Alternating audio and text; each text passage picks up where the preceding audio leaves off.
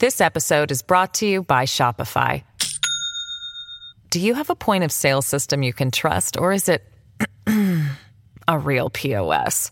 You need Shopify for retail. From accepting payments to managing inventory, Shopify POS has everything you need to sell in person.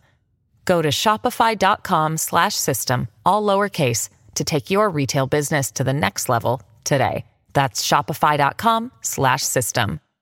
Hello, everybody. This is Marshall Poe. I'm the editor of the New Books Network. NBN listeners like to read books and buy them. So we thought we'd tell you that right now, our friends at Princeton University Press are having a remarkable site-wide sale. You can get 50% off books, including ebooks and audiobooks, with the code 50, F-I-F-T-Y, at checkout until May 31. You can save some real money on Princeton University Press books. I encourage you to go there and check it out. Welcome to the New Books Network. Hello, and welcome to Middle East Studies at the New Books Network. I'm Ruben Silverman, and with me today is Professor Salih Can Açıksöz, an assistant professor of anthropology at University of California, Los Angeles. His book, which we'll be discussing today, Sacrificial Limbs, Masculinity, Disability, and Political Violence in Turkey, has come out in the past year, and it was the winner of the Fatima Mernissi Book Award at the Middle Eastern Studies Association this year.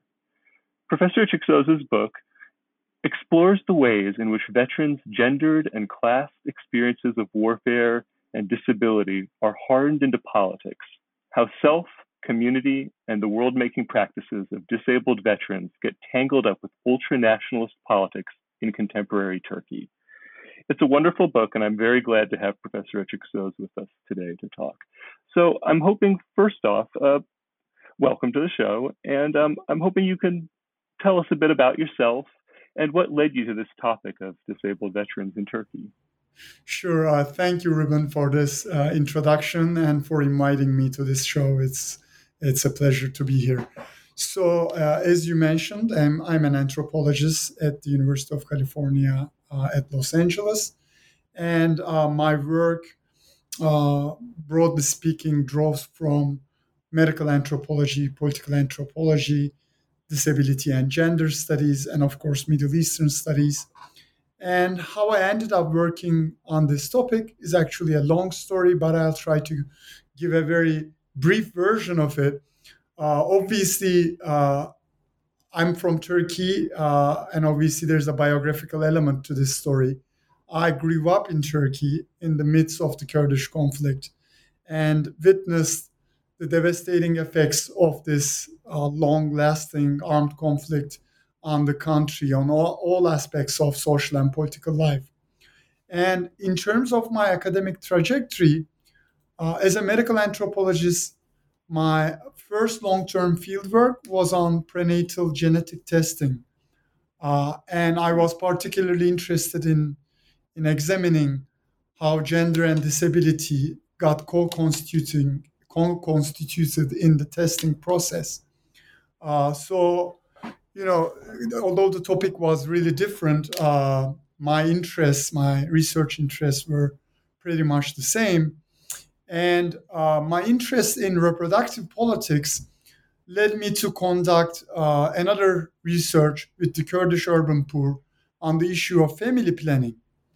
There, while I was conducting this research in a poor urban neighborhood in Istanbul, I met two disabled ex-paramilitary village guards. And these village guards, I was asking them about their family life and their contraceptive use, etc.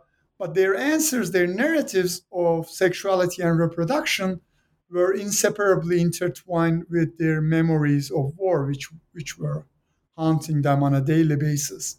And this is when this project was, I guess, officially born. I wanted to further investigate war disability as the issue spoke to my already established interests around disability, masculinity, and political violence, as well as my desire to understand the cultural dynamics of militarism and right-wing politics in Turkey, and maybe also beyond. When I started this project in the 2000s, mid 2000s, no work had been done on people, that is, conscripted soldiers, who have been tasked with fighting the Kurdish conflict in the name of the Turkish nation state. So I wanted to write a book that would foreground their experiences, the experiences of former conscripts, who literally embodied the costs of the chauvinistic militarism deeply ingrained in the country's political culture. And that's how I ended up conducting this research. Well, that's interesting, because as you say, like, village guards are not state officials, right? They're operating outside the state in some ways, but and then you shifted over to look at actual soldiers in the formal army. That's fascinating. Yes, village guards, actually, just to clarify, village guards are kind of paramilitary units. They are mainly Kurdish, but they are on state pay, so they are, they get their salaries from the state. They're armed by the state. They have all kinds of rights and entitlements as these kind of people inhabiting a kind of murky zone between formal state employment and paramilitary membership. So they are kind of state employees, but they're not soldiers per se. Oh, So that is interesting, because the focus of the book then is the people who have formal relationship with the state, a formal contract, if you will, with the state, and how that's disrupted by their injury. And so that I'd like to get right into the book then and talk about some of your chapters going in order. Now, the book is organized, I guess, biographically or chronologically, however we might want to think about it, in terms of disabled veterans' experiences. You start with their experience in the military, then in military hospitals, then in the groups that they join afterwards, and ultimately their relations with the state and with ultranationalist politics. So first thing I'd like to look at is their experience in the military.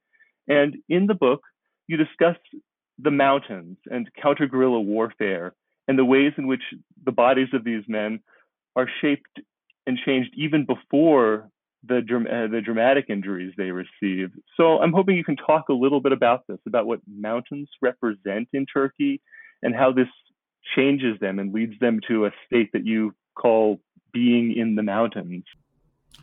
Sure.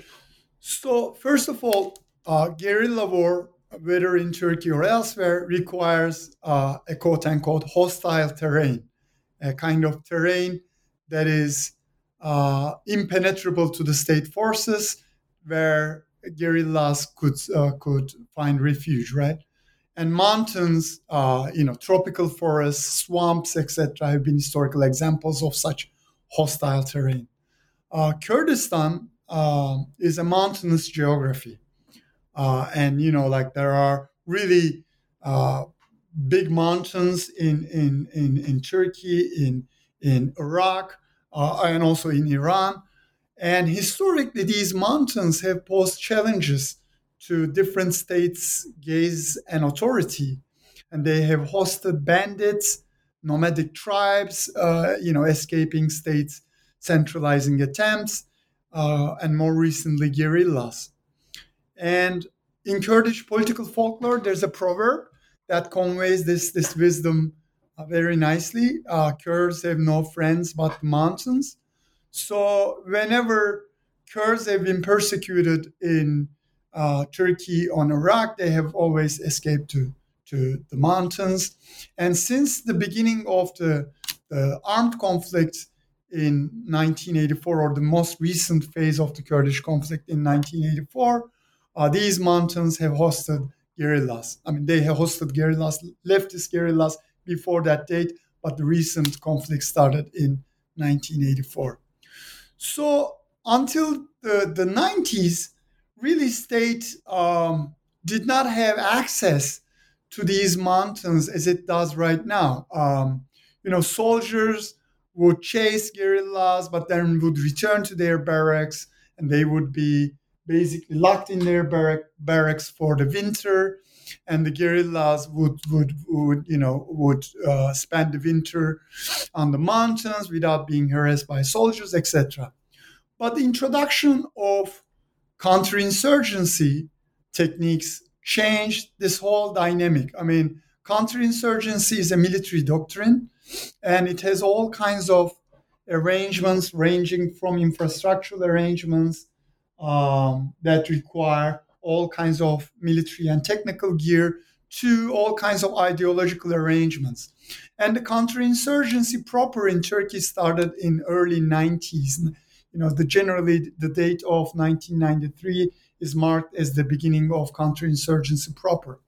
And after that date, both soldiers' experiences of these mountains and the cultural representations of mountains in Turkish nationalist discourse have dramatically changed. Since 1984, millions of conscripted soldiers have been deployed in this mountainous geography as they pursued guerrillas, and they kind of developed an intimate knowledge of this geography that was alien to them, right? So they spent like a year or 2 years of their lives on these mountains, and were deeply impacted by these experiences. And the kind of larger representational terrain of Turkish nationalism also kind of reflected these experiences, and kind of over time developed a love-hate relationship with these mountains, borrowing representational strategies from the Kurdish and leftist movements, while also continuing to see these mountains as spaces to be conquered and destroyed.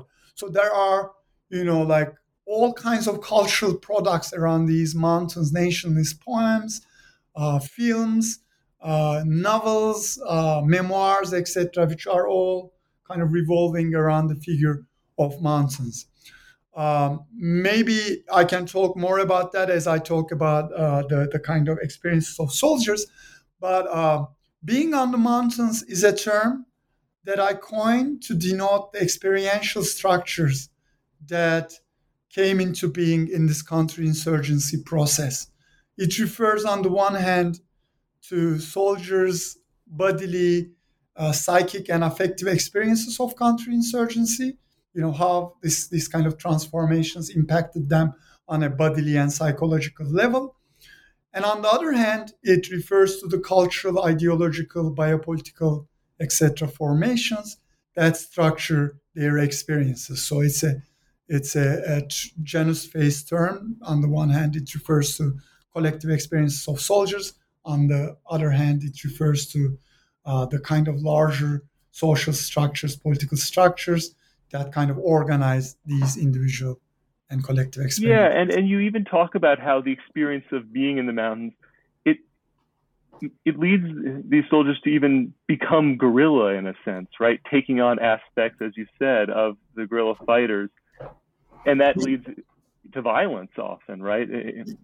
Yes, exactly. So becoming guerrilla is the term that I use to describe the effects of this transformation on soldiers' bodies. So counterinsurgency requires the kind of reorganization, reconfiguration of the army from a conventional interstate war apparatus into something else that is small, mobile, flexible, that would mimic the movements and organization of guerrillas. So soldiers, after 90s were reorganized into these small mobile units that would do nothing but continuously walk on the mountains, actively look for an encounter with guerrillas, etc. And there are all kinds of effects of this transformation. On the one hand, it's a very painful transformation for soldiers. It's physically very demanding. They in the narratives that I collected from soldiers, they continuously talk about the kind of painful effects of walking, continuously, the effects on their bodies. But at the same time, there's an excess in their narratives, an excess kind of enjoyment. When they talk about this process, they always say something like, you had to see me. I was just like a guerrilla. Or I was, actually, of course, they don't use the term guerrilla. They use the term terrorist. I was just like a terrorist. And it's really interesting because there's this kind of, they are very proud and excited and and seem to be enjoying kind of becoming terrorists. And it's kind of really interesting to see that, because in all these narratives there's so much hatred and violence directed towards guerrilla buddies. So I kind of, when I think about this, and this is an issue that has been widely discussed in ethnographies of violence, uh, as the kind of distinctions between soldier and guerrilla buddies have been erased in the course of counterinsurgency, this led to a blurring of the boundaries between soldiers and guerrillas and self and other. And this blurring of the boundaries has been accompanied by an increased violence targeting guerrilla buddies with the aim of reinscribing otherness at a corporal level and establishing sharp lines between soldiers and guerrillas. So, as they looked more indistinguishable on the mountains, the more kind of violence soldiers kind of unleashed on guerrillas. So this was this kind of dual process of becoming like the other and trying to distinguish yourself from the other through means of violence. Huh. Yeah, and I mean, one thing in reading your book that caught my attention so much was in your describing some of the physical aspects, the way walking becomes so important, and the fact that stepping on landmines then becomes for most of these soldiers the moment where their disability occurs, like the transformative moment, and it's tied to this larger process of adapting yourself to the mountains. Exactly. So the increased mobility on the mountains comes with, the increased chance of, landmine explosions and becoming disabled through a mine explosion. So there's this kind of ironic or tragic thing going on there. You are more mobile on the mountains so that you become immobile in your civilian life. Yeah. Well, so I mean, let's move from the mountains to the hospitals into civilian life. So you look at hospitals and rehabilitation centers these veterans enter, and you discuss the relationship of the state institutions towards these disabled veterans and how it changed from the 1980s on to the 2000s. And I'll quote you. You specifically write that in order to make up for the broken heteropatriarchal contract, various bureaucratic, medical, and welfare institutions were expected to take drastic steps to fix this gendered crisis by ameliorating disabled veterans' lives. So I'm hoping you can elaborate. What is this contract? How is it broken by the disability? And how has the state, especially during the 1980s, 1990s, changed the way it deals with these veterans? So let me start with the contract question, because that is really important for the whole narrative about disabled veterans politicization. So when I talk about the heteropatriarchal contract between the state and male citizenry, I'm particularly referring to the citizenship to the citizenship constellation organized around military service. In Turkey, military service is compulsory for men except openly gay and transgender men and men with officially documented disabilities. So historically, it has served as a rite of passage into heteronormative adult masculinity. Young men are expected to serve in the military before they can get formal employment and before they get married, etc. And there are all kinds of social and legal sanctions around that. I mean, if you do not complete your military service, you have to basically evade state authorities, which means practical suspension of your citizenship rights. You cannot vote, you cannot renew your ID, you cannot get a passport, etc. And then there are social sanctions. People, families are unwilling to accept someone, for marriage, give their daughter's hand in marriage to someone who has not completed his military service. And the job ads continues to look for candidates who have completed military service. So there seems to be this kind of gendered contract, right? You do your military service, and only after that you can get your full citizenship rights and your rights as a masculine social subject. So this has been there for decades and decades. But in the course of the Kurdish conflict, this contract has been dramatically destabilized, particularly for conscripts who went to military service and came back home disabled, right? These young men, uh, because of the widespread ableism in the society, because of the lack of accessibility in urban life, because of social stigma surrounding disability, etc., have been disenfranchised, have been socioeconomically marginalized, have experienced all kinds of social and gendered anxieties around their masculinities. Uh, so instead of becoming full-fledged citizens and unmarked adult men, they have found themselves in a kind of infantilized state where they had to deal with the stigma of disability, where they had to struggle finding a job or finding a spouse, etc. Now, this is the contract and its destabilization. And obviously, in the middle of an armed conflict, this kind of gendered crisis was the last thing that nationalist actors and the state wanted to see. You on the one hand, you are trying to recruit people in millions and deploy them in an armed conflict, and on the other hand, there are all these representations of these, or at least knowledge of these young men who are disabled and struggling, etc. So this gendered crisis was also a political crisis. Now, I have to zoom back a little bit and say that,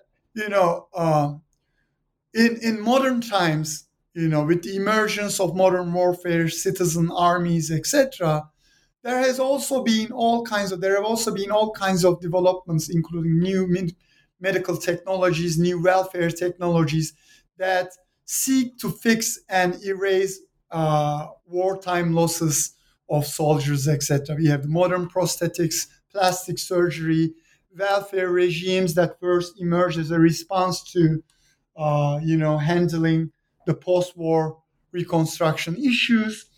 So giving back heroes, national heroes, what they have lost in war have been a concern of warring states since, let's say, the late 19th, early 20th century. Now, Turkey did not have to address these issues until very recently, because Turkey was founded after the First World War, did not participate in the Second World War. Although it launched, it fought in Korea and Cyprus, these were not really massive war efforts.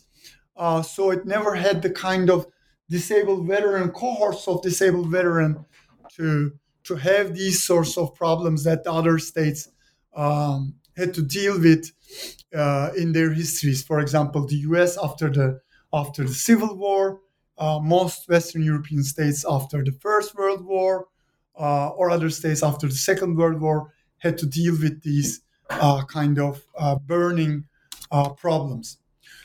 So Turkey had to deal with them in late 80s, 90s when the conflict escalated to a full-blown low war level, and when Turkey had thousands of injured and disabled soldiers that required all kinds of medical care and post-medical care and welfare benefits, etc. So in 1991, Turkish government passed an anti-terror law, which was a turning point in that regard. This anti-terror law had clauses giving soldiers all kinds of special entitlements and welfare benefits. And after that date, the state, progressively introduced more benefits and entitlements exclusively for soldiers wounded in the conflict with Kurdish guerrillas, not to soldiers who were injured, let's say, and became disabled in the non-war zone as a part of their military service. Especially in the 2000s, there were all kinds of new medical institutions that were built to host injured and disabled veterans. So we have the biggest rehabilitation center of the country, a Walter Reed kind of hospital in the capital city of Ankara, and then we have the proliferation of the benefits and entitlements in the 2000s. We even see something like a special in vitro fertilization program for veterans with paraplegia who require different kind of reproductive technologies in order to become fathers. So, the state institutions start working in tandem with non-governmental organizations and celebrities, etc., with this kind of explicit gendered agenda of restoring veterans' masculinities, making them once again into productive and even reproductive citizens. And this is what I mean by this kind of state trying to fix this gendered crisis by ameliorating disabled veterans' lives. Well, you make an interesting point that this type of activity can be found in other countries in the last 100, 200 years. But one thing that you highlight that is different between, say, Turkey and other states is this language surrounding it of Ghazi. Now, because other countries don't have that concept, they don't use that to structure some of the things they're doing. So I'm hoping maybe you can also talk a little bit about this idea of Ghazi and Gaza status that's applied to these disabled veterans. Sure.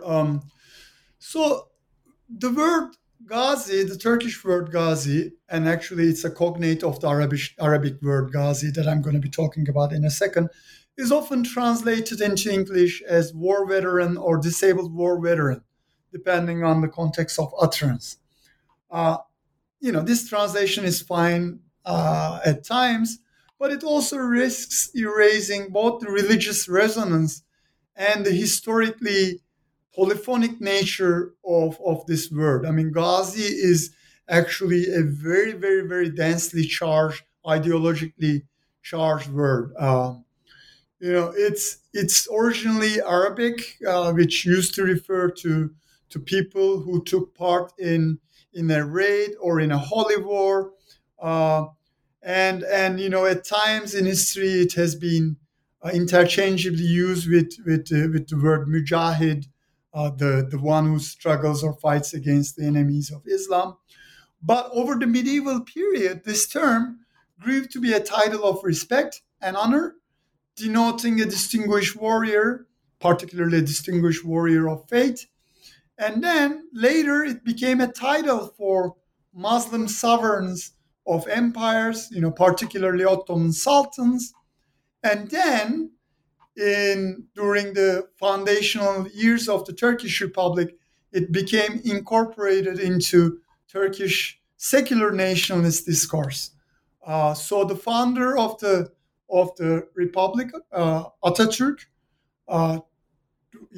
took on the title, and this is very significant because Turkey constituted itself as a break from the Ottoman Empire, and generally all the honorific titles that were used in the Ottoman Empire have been banned by law.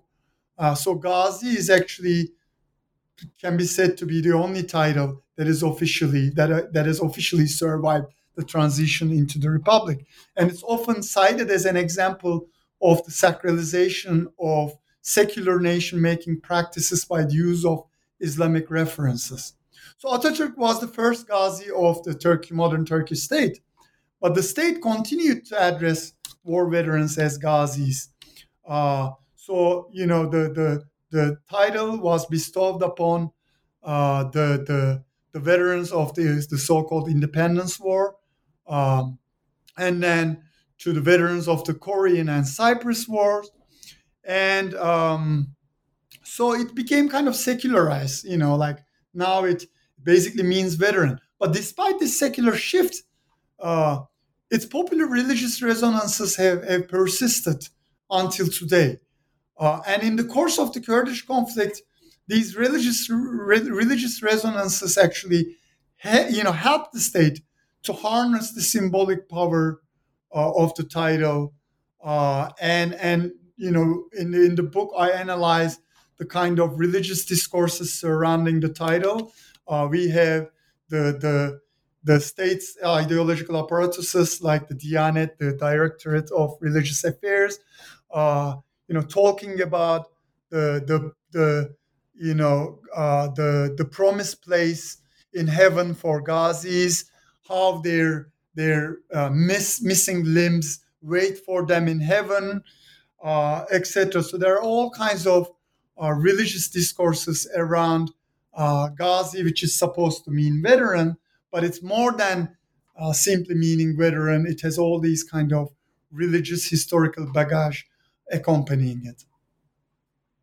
This episode is brought to you by Shopify. Do you have a point of sale system you can trust, or is it a real POS? You need Shopify for retail. From accepting payments to managing inventory, Shopify POS has everything you need to sell in person. Go to shopify.com/system, all lowercase, to take your retail business to the next level today. That's shopify.com/system. Well, also, I mean, as you talk about in, I believe it's chapter 5 of your book, this status of Ghazi, it's recently been applied to these disabled veterans, and it was applied to them around the time that the PKK leader Abdullah Öcalan was captured and prosecuted. So I'm wondering if you can talk about this a little bit, how you see these two events as relating to each other. Sure. So let me start with the Öcalan trial, because it's a kind of really key event and a turning point for disabled veterans' lives and political activism.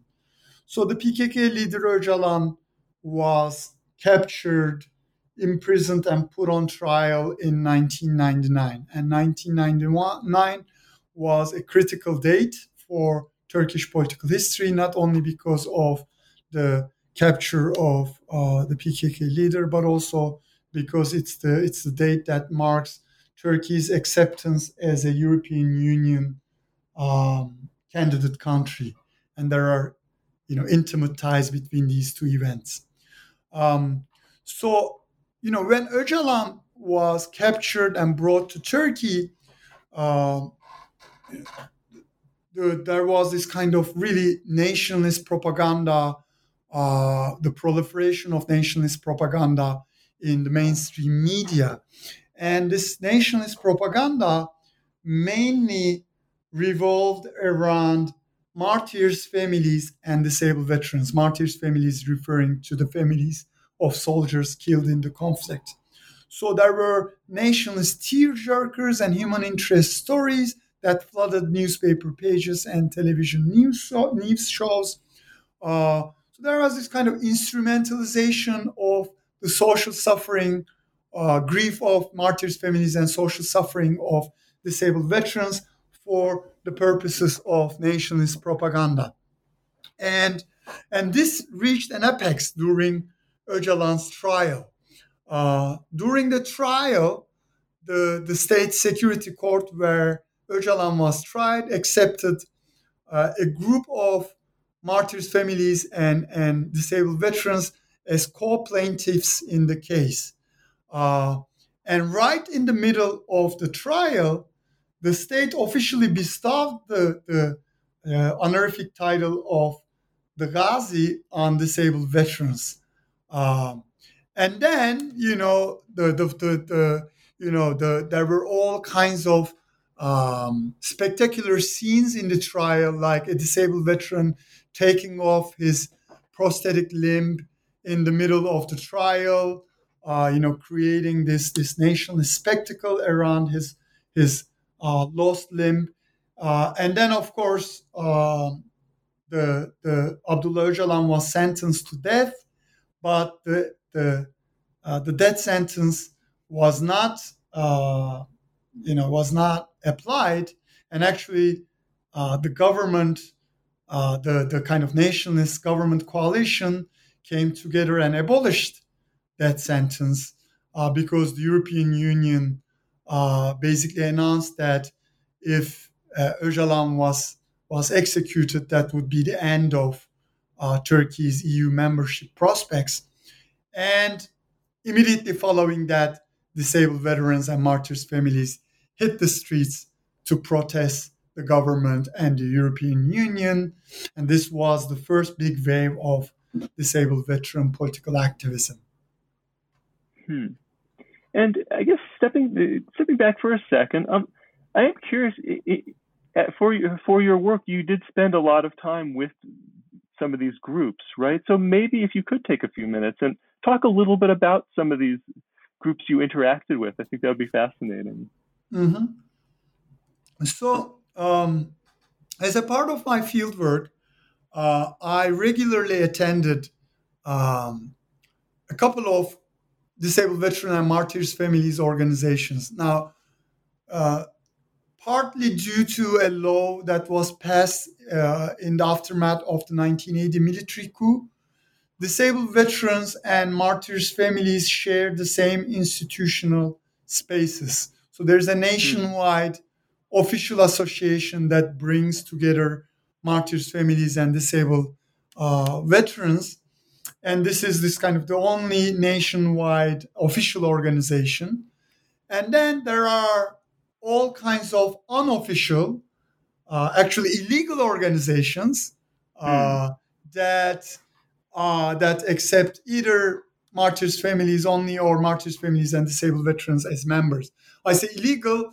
Of course, no one would know that they're illegal because these organizations have immense political power. They regularly meet with the highest-ranking military officials. They are hosted in official ceremonies, at dinners with the president, etc. But legally, they're not really. I mean, there's only one organization that is legally allowed to enroll disabled veterans and martyrs' families. But anyway, so as a part of my fieldwork, I attended these different organizations, mainly two organizations, one official organization and one organization that I refer to as the popular organization in the book. And these organizations brought together martyrs' families and disabled veterans, and they were really important hubs of welfare and nationalist activism, as well as important hubs of redistribution. They helped their members, with legal hurdles. They were kind of really an indispensable part of the political identity of my interlocutors. But then there were also informal collectivities that around which disabled veterans socialize.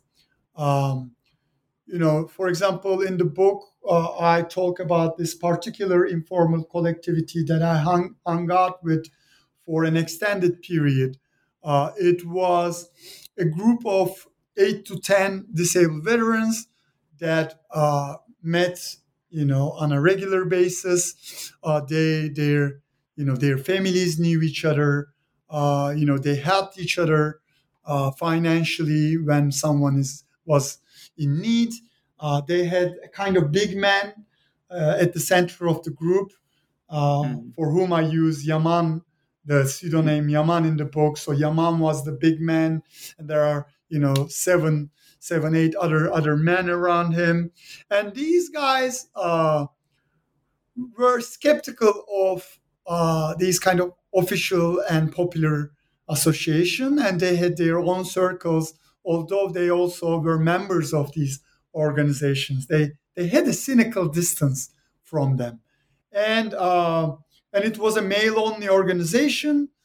So we would go to the coffee houses, we would go to soccer games, I would go to political demonstrations with them.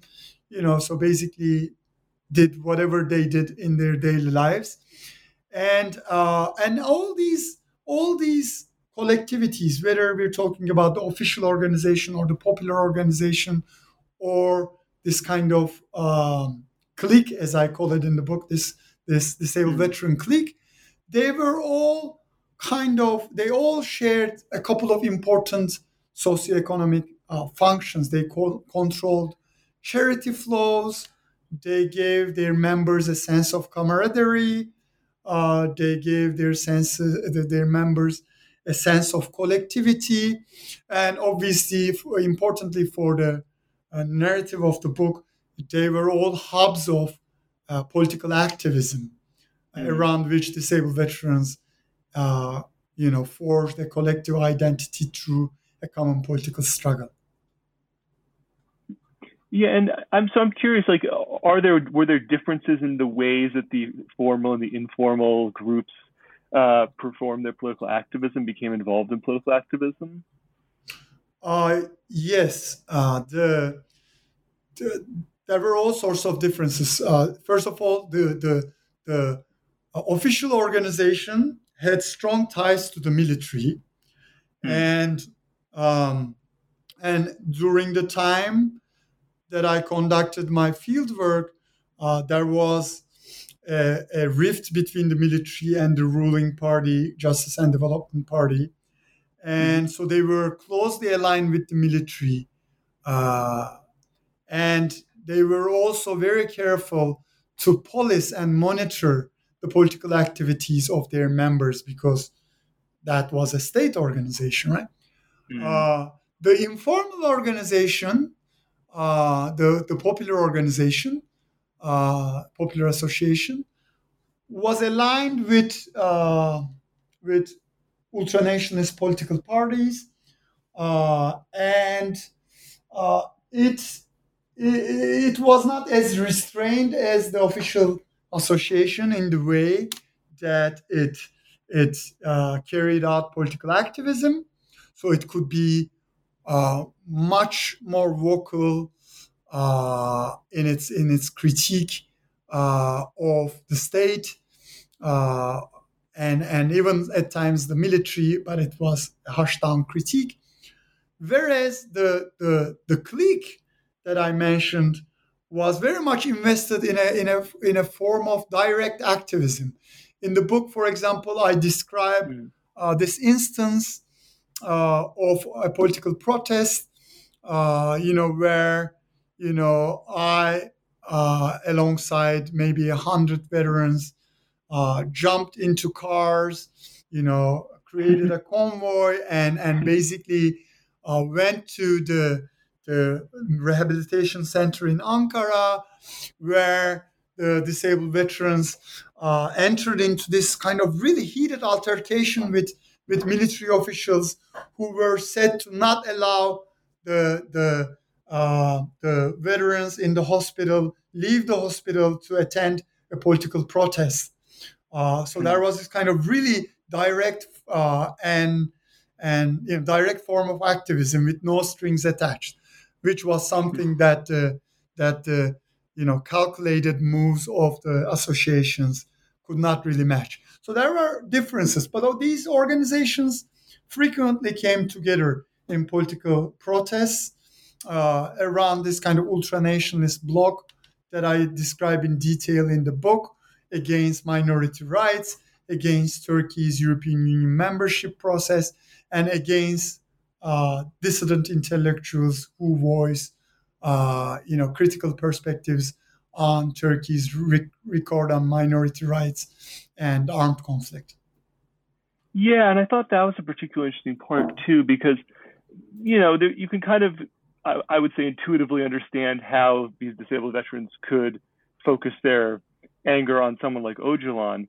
But during this period in the early 2000s, you're arguing that there's this transference from the focus on Öcalan to a series, you mentioned several, of prominent intellectuals. And I wonder if you could talk about this process a little bit. Sure. Going back to Öcalan case, the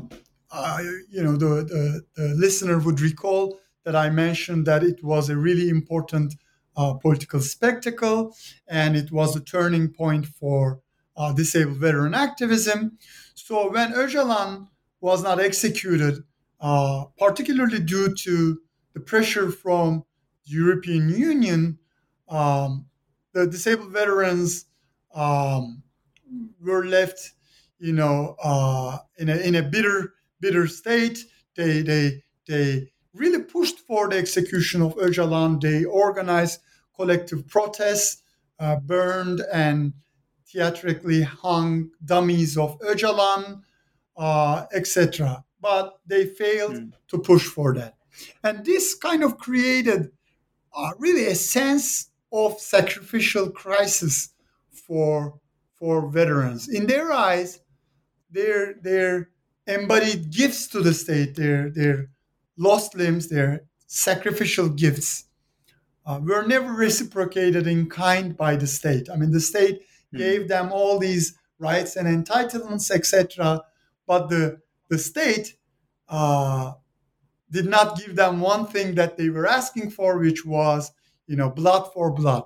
And actually, this is, I have to say, this is not this kind of ancient vendetta kind of situation. This blood for blood, tit for tat kind of situation was actively produced through the machinations of the state and particularly Öcalan's trial, which basically pitted disabled veterans, against Öcalan and his family in the courtroom and beyond. So Öcalan was portrayed as the person individually responsible for the deaths of tens of thousands of people. He was portrayed as a monster, etc.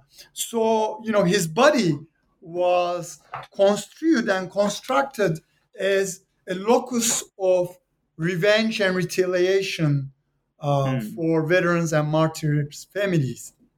And when, the state, who kind of incited this kind of violent outlook, backed down from the execution, this created this sense of betrayal, and a betrayed promise for disabled veterans. So in the 2000s, we see all these scapegoating attempts by disabled veterans and the larger ultranationalist circles, a scapegoating attempt that was seeking for a victim that could be substituted for Öcalan's body.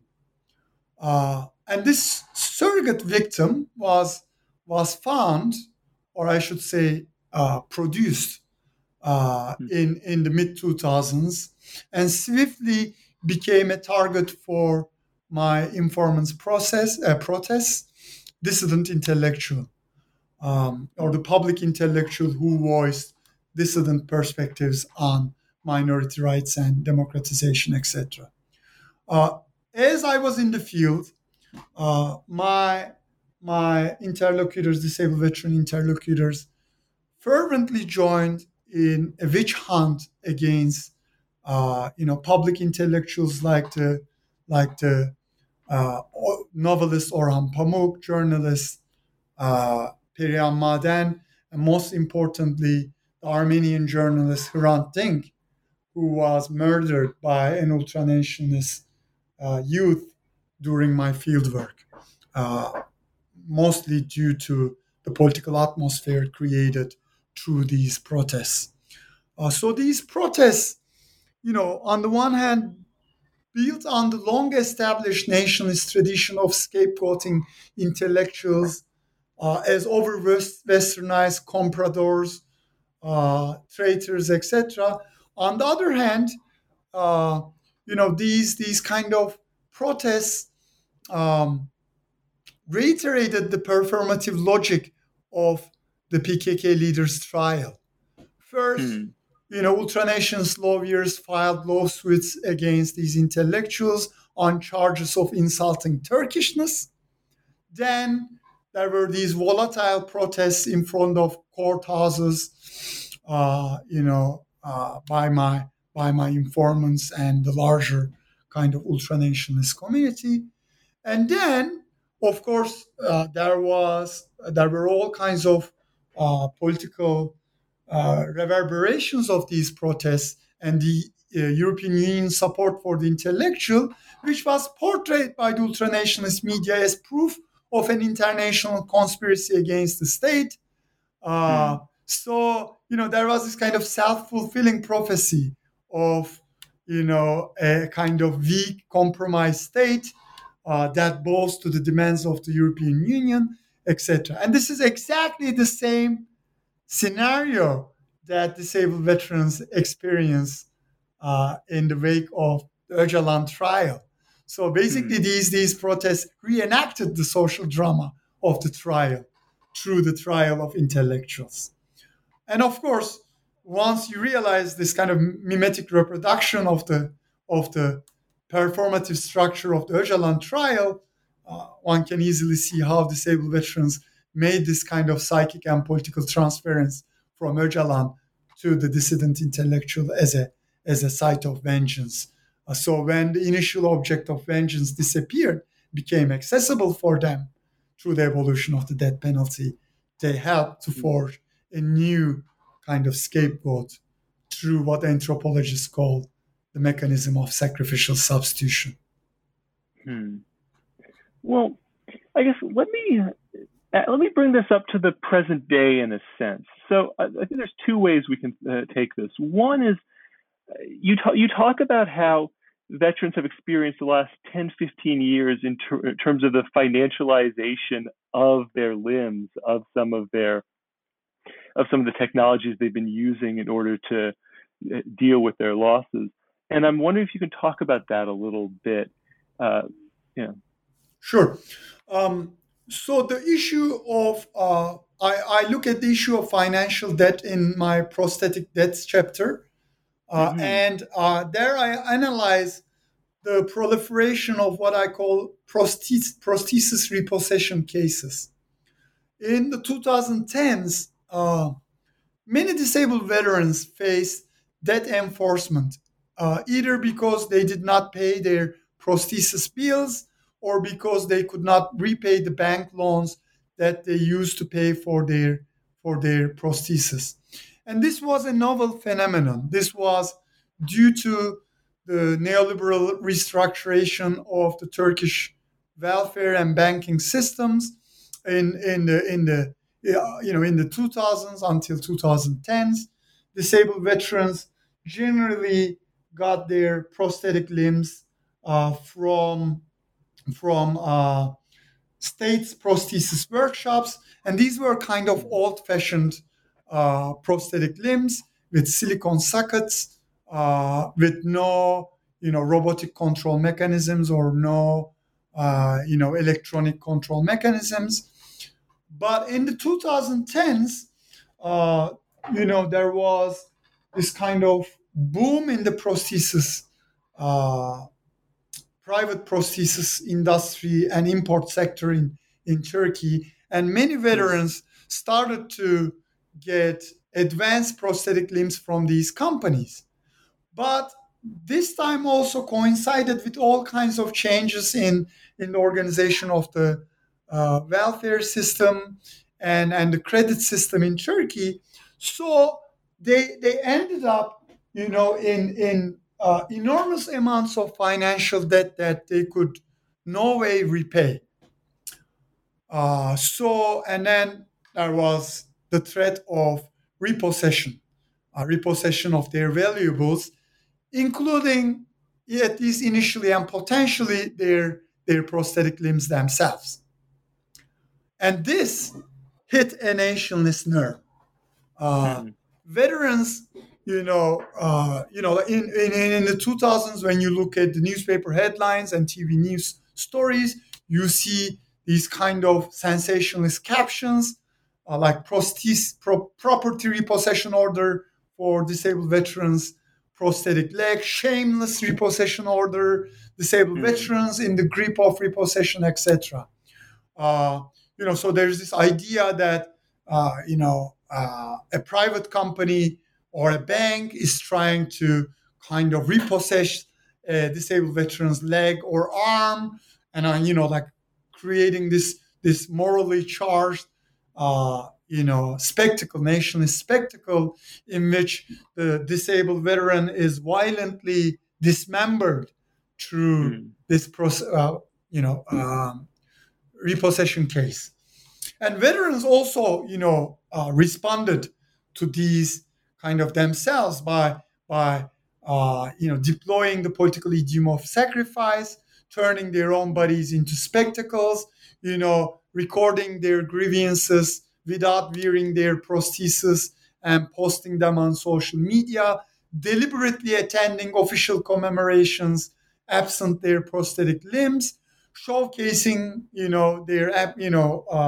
their absent limbs in front of the media, protesting government officials, etc. And so this whole thing turned into a nationalist spectacle around sacrifice, death, and it became a medium in which veterans' financial debt and the larger debt relations between the state and veterans have been contested through mediatized images. So the idea, that emerged from all these spectacles was that, the kind of capitalist, financialized, economy should not operate for veterans. I mean, neoliberalization can operate in all realms of social life, but there should be certain kinds of things that should be outside of its grasp, and this is this kind of a separate nationalist sphere of exchange, which is characterized not by financial debt, but by sacrificial debt.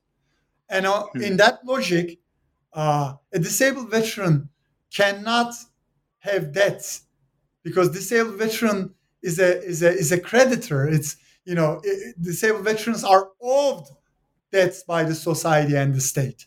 So we owe them the debt of gratitude, etc. We cannot repay them. These were the kind of common sentences that you would hear from the mouths of politicians, of military officials. And then, of course, this kind of conflicted with the reality of prosthetics market, where acquiring a cutting-edge prosthesis required a significant amount of finance and debt. And then prosthesis repossession cases became the lens through which the veterans themselves and the larger society dealt with these kind of conflicting dynamics of nationalist and capitalist economies. Well, so neoliberalism, the financialization and marketization of all walks of life, has been a real hallmark of the AKP era in Turkey. I'm wondering if, as the final question, you could also talk about how the status of Ghazi has changed too, especially in the last 4 years since the 2016 coup attempt, because I think that would be an interesting way to wrap this up. Talk about how this status that was once applied to the disabled veterans you worked with has expanded in the last few years. Sure. So for those who are not very familiar with the recent developments in Turkish history, the 2010s were years that were marked by really rapid changes in Turkish politics. Until 2013, Turkey was hailed as this kind of model for the rest of the Middle East, a successful blend of Islam and democracy, etc., etc. And then after that period, the country plunged into chaos, authoritarianism, political violence, and in those years following the 2013 Gezi uprising, we see the proliferation of political violence and the kind of production of new victims and survivors of violence who kind of had claims over the title of Ghazi, or worked for recognition, legitimacy, welfare rights, or monetary compensation via recourse to the title of Ghazi, etc. So we have, initially, until this date, we have the soldiers and sometimes police officers unofficially endowed with the title of Ghazi. But when you look at the 2010s, you see different groups being marked as Ghazis, different disabled bodies being celebrated as Ghazis, etc. For example, in 2010s, you see this organization, diasporic Kurdish organization called Kurdistan Ghazis Union, which also uses the Islamic idiom of Ghazi for Kurdish guerrillas. You see the celebration of the protesters injured by the police through the tropes of Ghazi and martyrdom in the course of the Gezi uprising. You have the Gezi Ghazis and Martyrs Families Association becoming a kind of significant social actor. And then when you come to the 2016, you see the emergence of a novel group of Ghazis who are, unlike the first two groups, recognized by the state as Ghazis. And these are the civilians injured while trying to stop the botched military coup attempt in 2016. In 2016, there was a bloody coup attempt that led to the death of hundreds of people and the injuries of thousands. It was a really interesting event in Turkish political history in the way that it pitted civilians against soldiers, but it was the civilians who fought against the soldiers that were glorified through the use of military symbols like Ghazi, which is very strange in a way, because the soldiers, the coupist soldiers, were resignified by the ruling government and the larger society and the state as terrorists aligned with the cleric Fethullah Gülen. So they were not really soldiers, but they were terrorists in soldiers' uniforms, as they are often hailed in Turkish media. Very strange twist of events. But anyway, coming back to the civilians, the AKP basically used the coup attempt to create its own national rebirth story and to create its own loyal Ghazi heroes of the new nation, loyal to the party and loyal to the leader Erdogan. This continued a kind of longer trend under the rule of the AKP, the Justice and Development Party, during which the title of the Ghazi was became kind of neo-Ottomanized in a way and further Islamicized. I said that it retained its Islamic resonances, but it was more or less a kind of secular title. But when you come to 2010s, President Erdogan constantly underlining the sacred status of Ghazis and that it's not a worldly status, it's not a secular status, it's something otherworldly, something heavenly. So there was this kind of further Islamization of the concept. And then there's also the kind of evocation of the Ottoman heritage of the concept in line with the larger neo-Ottoman turn in AKP's domestic and foreign policy. So the people, who fought against the military or resisted the military and became injured were hailed as these kind of new heroes, continuing this kind of military spirit of the nation, bringing it to the present. But this process was not without any predicaments. I mean, it had its own predicaments. I mean, very recently, some of these new Ghazis that were supposed to be loyal to the party and the leader organized protests in front of the AKP center, and I have to say, no one can really organize protests in the capital city in front of the ruling party's office in Turkey right now because of the authoritarianism in the country.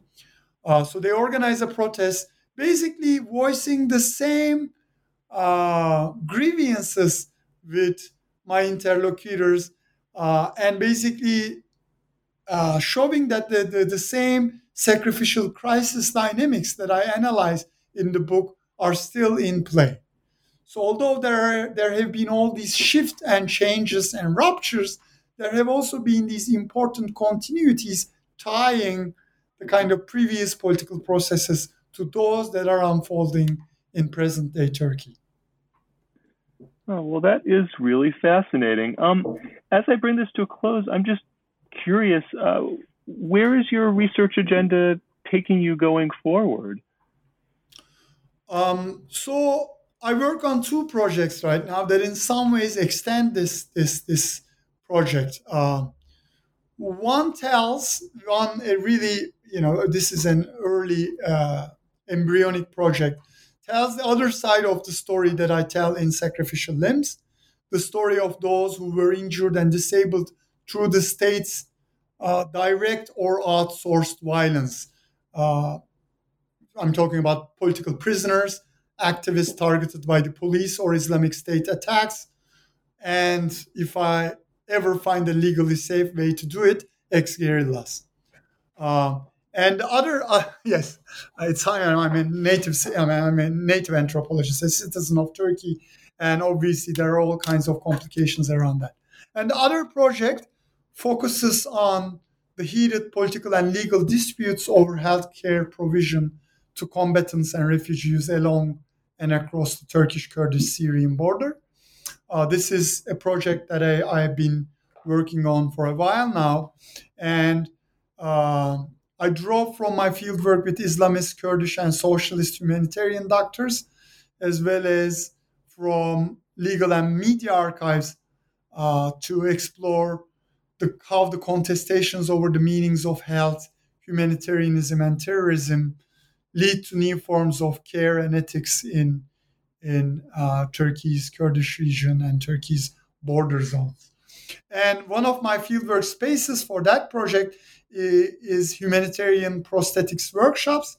So that work, in a way, also continues my interest in the intersection of political violence and disability. Well, I really look forward to those works. This one that we've been talking about, Sacrificial Limbs, is a wonderful book, and we've only talked about some of the interesting anecdotes and details and arguments that you contain in it. So I hope all listeners will take a chance to read it in the coming year.